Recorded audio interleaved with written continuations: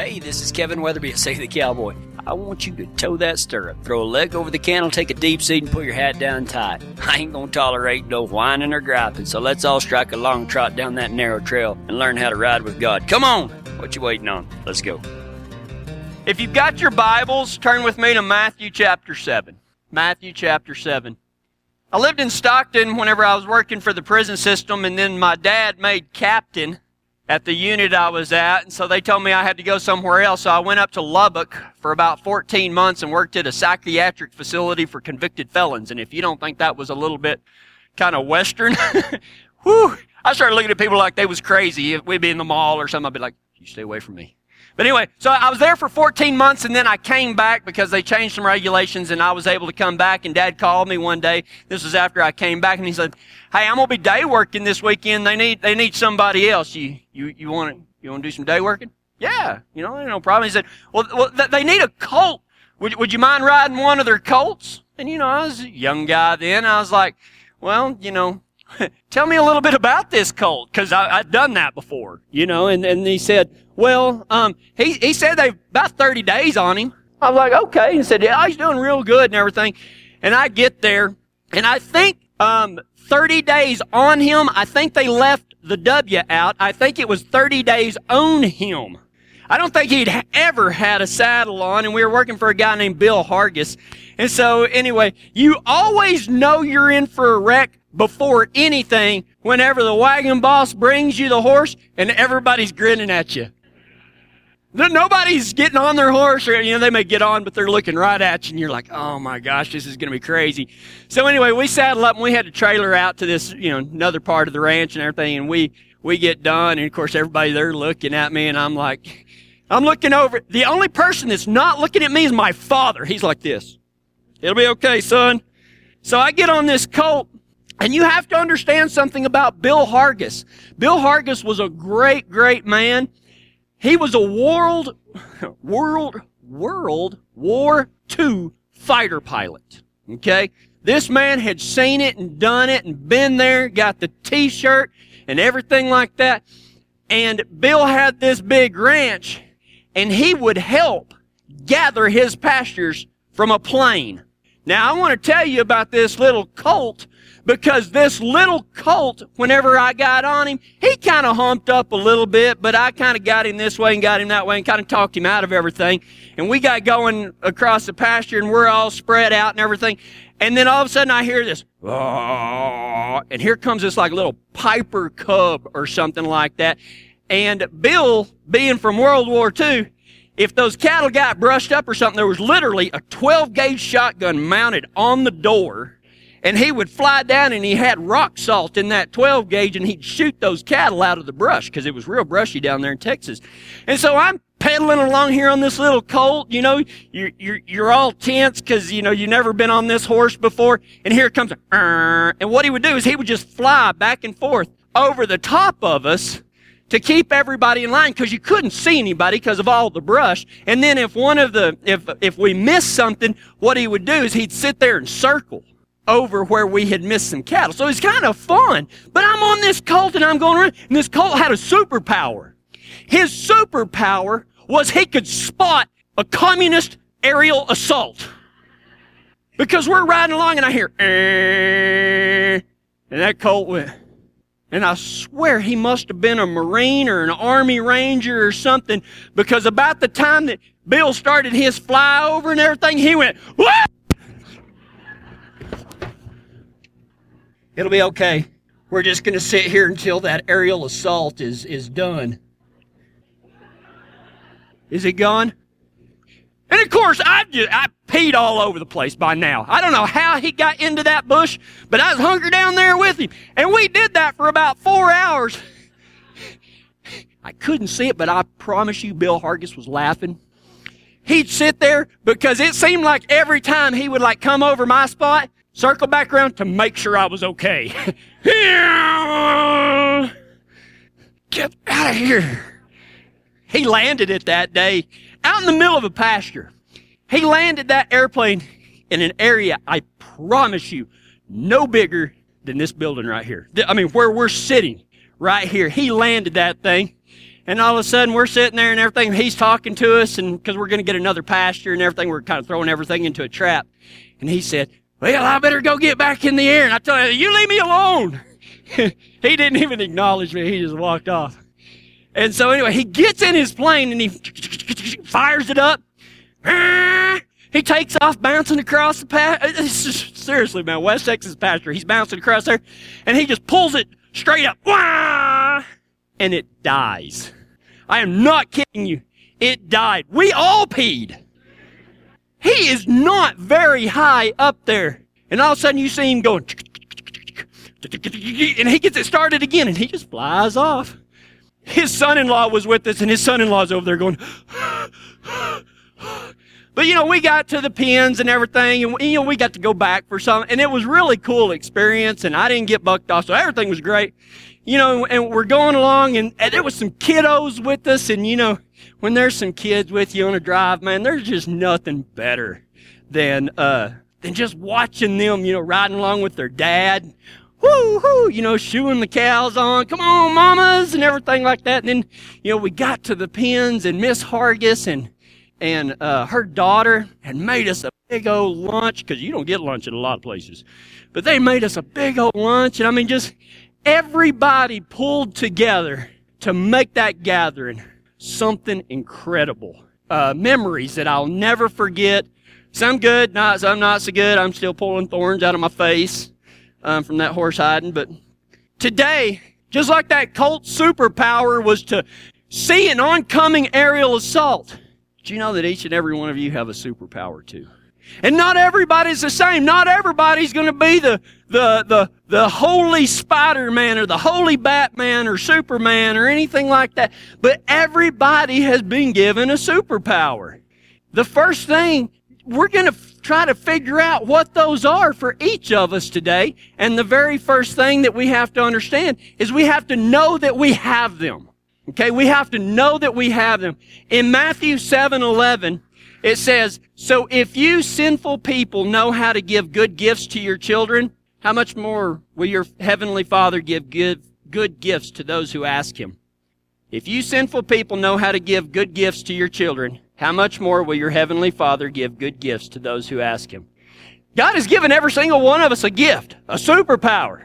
We have to understand what that is. Now, you have to understand that Matthew, Mark, Luke, and John are the Gospels, but they kind of tell the same story. John is a little bit, it's kind of separated from the other three, but Matthew, Mark, and Luke kind of tell the whole story from three different perspectives. And in Matthew's a tax collector, he's writing it, but in Luke chapter 11, verse 13, the same story is told. Matthew told it one way, Luke tells it another way, saying the same thing, okay? But look at Luke 11:13. So if you sinful people know how to give good gifts to your children, sounds the same, doesn't it? Let me read Matthew 7 again. So if you sinful people know how to give good gifts to your children, how much more will your heavenly Father give good gifts to those who ask Him? That's Matthew 7:11. Here is Luke 11:13. So if you sinful people know how to give good gifts to your children, how much more will your heavenly Father give the Holy Spirit to those who ask Him? Think about that right quick. Matthew says that your heavenly Father will give good gifts to those who ask. Luke says that your heavenly Father will give the Holy Spirit to those who ask. Now, some people may say that's saying two separate things, but actually they're saying the same thing, because the greatest gift that He could give is the Holy Spirit. Because it is the Holy Spirit's power whenever we come to accept Jesus Christ, our faith in Him, God sends us the Holy Spirit, and it's that Holy Spirit that takes you from ordinary to extraordinary. Without the Holy Spirit, your gifts are nothing more than just kind of parlor tricks in the dark. You have to know that we have them. When you accept Jesus Christ as your Lord and Savior, you go from ordinary to extraordinary, and it's not by your power, it's because God will send you the Holy Spirit to be in and start working through you and speaking through you. There are certain times that, people just say, well, I don't know what to say. Jesus said, don't worry about what you're going to say. When the time is right, I'm going to say it. Sometimes, and it happens. This morning, I'm not going to say who it is, but I saw somebody. You could see it in their eyes that they're hurting.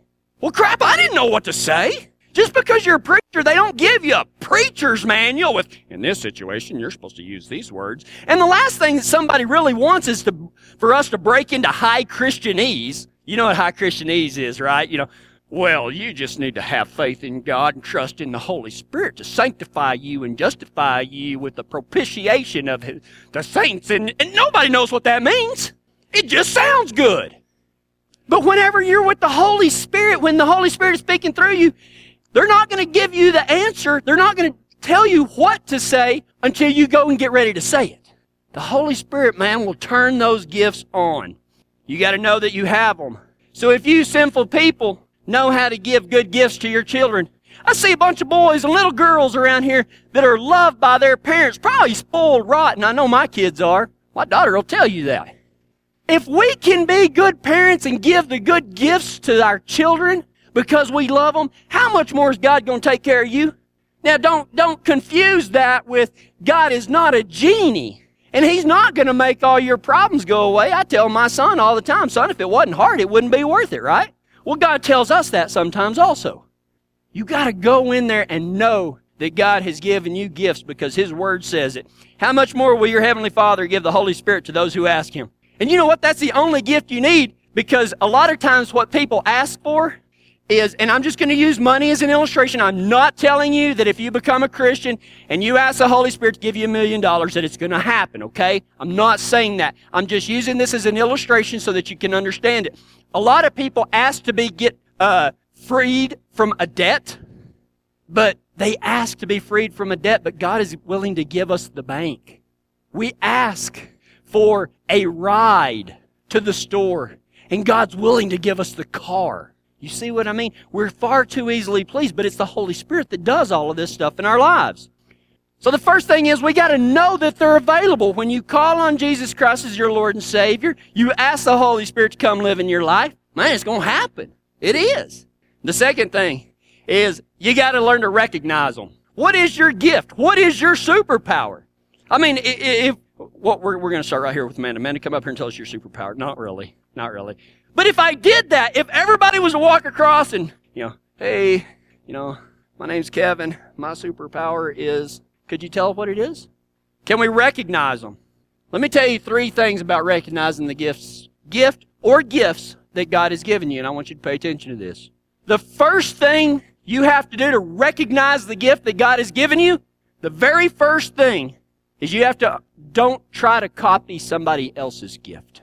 Now, there's lots of people. I mean, I wish that I could rope like Ty. I wish that I could be as good a businessman as Brad is, and all of this stuff. But God did not call us to copy somebody else's gift. He made us all unique. He has given us unique gifts. So just because you're walking around and you admire somebody and you admire their gift, don't think that just because you want to be like them, that is your gift. It's not. Or it might not be. You may have the same gift, but what I'm saying is, don't look elsewhere to find your gift. Don't look in somebody else. Look inside yourself. Don't try to copy somebody else. The second thing in recognizing your superpower is you will think it's no big deal. When you finally understand what your gift is, you're going to think, well, that's no big deal. How can I use that? But God can do amazing things. Actually, the smaller the thing, God does greater things with it. Think about the widow at whenever she came in, she dropped like 1 penny in the offering. Jesus stopped time and said, look at that. Did you see what she just did? She has given more than everybody because she gave everything. The amount doesn't matter. It's the intention. It doesn't matter how big your superpower is. God can use it in super magnificent ways. You will think, if you want to recognize your superpower, honestly, when it's finally revealed to you, and it probably already is, you're going to think, well, that's not that big of a deal. And number 3, in recognizing your superpower, it's probably something that you're already good at. It's probably already something that you're really, really good at. I'll give you an example so you'll understand what I'm saying. Growing up, I remember being at Texas Tech University after my first semester of not going, and it's true. Somebody asked me something, and I said, all I want to do is cowboy. And I'm not telling any of y'all kids, I don't want y'all to, this is my deal. Remember, you're unique, so don't follow it just because you think Kevin has a good story. I quit and went to work on these ranches. And I promise you, what did I tell Ty the other day? Somebody put, I think it was Frank Johnson. He said, chasing the dream, living the nightmare. And that's what ranch work is. Sevey just smiled. And that's the way it is. I mean, you think it's glamorous until it's, 20 below out there and you're out there calving heifers or something like that. Oh, it's a great dream. It's a magnificent dream, and we all chase it. But there ain't a cowboy one that ain't been like, crap, what am I doing, man? Can I just go work at McDonald's? Of course, we don't do that, most of us, but it's just one of those deals. So whenever I was learning to recognize my superpower, all I wanted to do was cowboy. The other thing is I've always, now, y'all may not understand this, okay? I've always had some small flair for the dramatic. I mean, I know that doesn't come out very often, but, sometimes I might be a little sarcastic. Sometimes I have a tendency to go over the top a little bit, and I know that's not, y'all don't see that very often or anything like that, but, I've always loved telling a story. And cowboys are the greatest storytellers ever because each time, man, they throw that loop just a little further, that horse bucks just a little harder. Now, all of mine are absolutely true. I don't do that. But I've always had one of these deals of loving to tell a dramatic story. And the more you can pull people in, the better the story, and I just love it.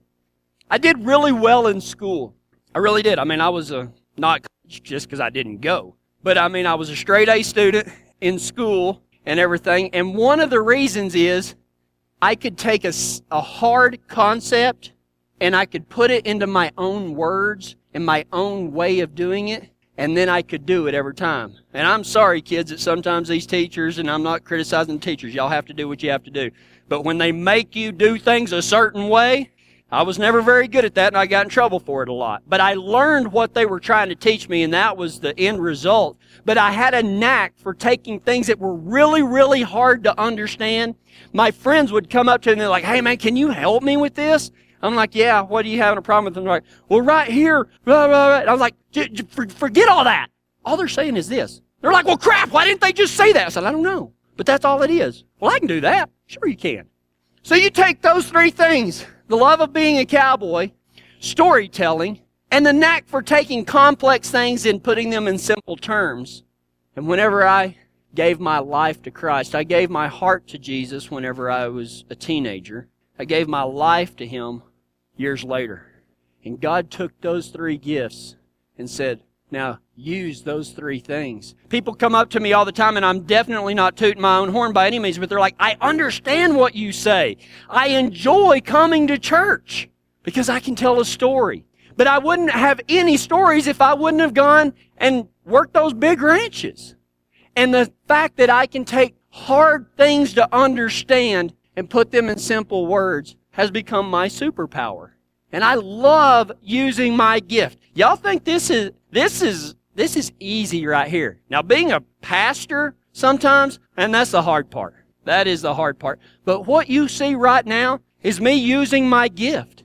And I thank God for the gifts that He's given me, but I thank God for the gifts that He gave each and every one of you, because what I have done and the amount of people that God has reached through me, God wants to do the exact same thing with each and every one of you. Not just me, not just Jared, not just Ty, not just my wife. He wants to reach the whole world. Remember the Great Commission? Go out into all the world, make disciples of all men and all nations, baptizing them in the name of the Father, the Son, and the Holy Spirit, and teaching them to obey what I've commanded. He wants to use you in that same way. And you're going to do it through the gifts that He's given you. How do you recognize your gift? I don't know what your gift is. Your gift is between you and God. But I'm telling you, don't try to copy somebody else's gift. Okay? And I promise you, when you finally figure out what your gift is, it's going to be like that V8 moment. But you're going to think, that ain't no big deal. How could I use that for God? Well, that's where the Holy Spirit comes in. And this third thing, you're already good at your gift, but when you start using it for God, the Holy Spirit turns the power on. Use them. Use the gifts. We talked about that you got to know you've been given the gifts. Every single believer has been given the gifts. Gifts, whatever. You got to know that you have them. Number 2, you got to learn to recognize them. And the third thing is you got to use them in the gathering. In 1 Corinthians 14:12, the Apostle Paul says this, "And the same is true for you, since you are so eager to have the special abilities, superpowers, since you are so eager to have the superpowers the Spirit gives, seek those that will strengthen the whole church." And what does he mean by church? Are we like in the 19th to 23rd century? I can't ever keep that crap straight. Today we think of church as a building where people go on Sunday morning. That is not the church. The church is the group of people that believe in Jesus Christ. Okay? That is the church. It has nothing to do with a building. It has nothing to do with listening to a preacher. Nothing. Okay? When Paul says, seek those gifts that will strengthen the church, he's talking about the group of believers. Not, make sure we have more people on Sunday service. That's not what it means. Okay? That might be a byproduct of it. But we got to use our gifts to gather people up. Everyone has a part in the gathering. Remember whenever I said that we all got on our horses and Bill was flying and Miss Hargis had fixed us lunch? There was not a person from the child that was riding with us to the guy that was in the air to the ladies that were caring for us. Everybody played a part in gathering those cattle that day, and there wasn't one part that was insignificant. Not a single part. Everybody had their part to gather in some form or fashion, or their part to play in it. Use the gifts that God has given you to help us gather people up. That's what the Great Commission says. Go out and make disciples, baptize them, and teach them to obey what I've commanded. And what did He command? Go out and make disciples and baptize them. In cattle terms, what we're trying to do is we go out and we gather these mavericks, these unbranded cattle, these sick and dying cattle, because there's a prescribed burn coming to this world. We're going to show them the narrow gate, and we're going to feed them and get them well and get them healthy, and then we're going to train them to go out and gather more. And this is just going to be what we're going to do till Jesus comes back. Use your gift in that gathering in some form or fashion. Maybe you're going to go out and gather.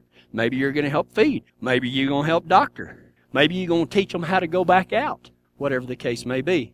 Everyone has a part in the gathering. Ephesians 4:16 says, He makes the whole body fit together perfectly. Body, meaning body of believers. The group of cowboys, our outfit, our crew. You've got a part to play in it. And if you don't do your part, you're putting a strain on those of us who are. It's a privilege to ride for God. Take part in this gathering. Take part in this feeding. Take part in this sending by using the gifts that God has given you. And He's given every single one of you if you've called on Jesus as your Lord and Savior. You got the Holy Spirit. You just ask. Ephesians 4:16, He makes the whole body fit together perfectly as each part does its own special work. Man, isn't that a gathering right there? Come on, cowboys. That's what you do. It's biblical. He makes the whole body fit together perfectly as each part does its own special work. It helps the other parts grow so that the whole body is healthy, growing, and full of love. Now you see where my passion lies, people. Being a Christian and being a cowboy is the exact same thing. There's so many, and it fits together perfectly. And that's what we're called. Every one of us is either a cowboy or we identify with those qualities that makes a cowboy great. And it's the same things that makes a Christian great. Courage, honesty, respect, integrity, strength, and truth. What would this world be like if we all had those? Be awesome. We could change the world. We got to know that we have gifts. We got to learn to recognize them and ask for them. Ask them to be revealed to you. And then use them. Sometimes you're not going to even know what they are until you start doing something. Just do something. Go up to somebody. If you think, man, you know what? I think I need to talk to them. They look like they're hurting or something like that. Just depend on God and just step out in faith. faith. Like Jared says, shake your face. Anybody can be a bull rider in the chute. You ain't a bull rider until you shake your face. Some of us need to shake our face for God. Come on, let's do it. Get out there. Are you worthy? No, that's why He called you. If you were worthy, you wouldn't need Him. Now, if you didn't get something out of that, amigos, you've either lost your mind, lost your way, or lost your sense of humor. Maybe all three. Hey, this is Kevin Weatherby again. I just wanted to say thanks for y'all coming, sitting with us for a spell. If you'd like to find out more about Save the Cowboy, just type in SaveTheCowboy.com into that fancy computer or smartphone of yours, and you'll be riding with us faster than a catch a dog lined out on a Maverick. And we'll see y'all next time. Adios. I'd like to thank my good friends at Integrity Auto Repair for their help in making this radio ministry possible, and their name says it all, Integrity Auto. If you're ever in Kiowa, Colorado, go by and see Jim and Kelly Gerald and tell them Save the Cowboy sent you.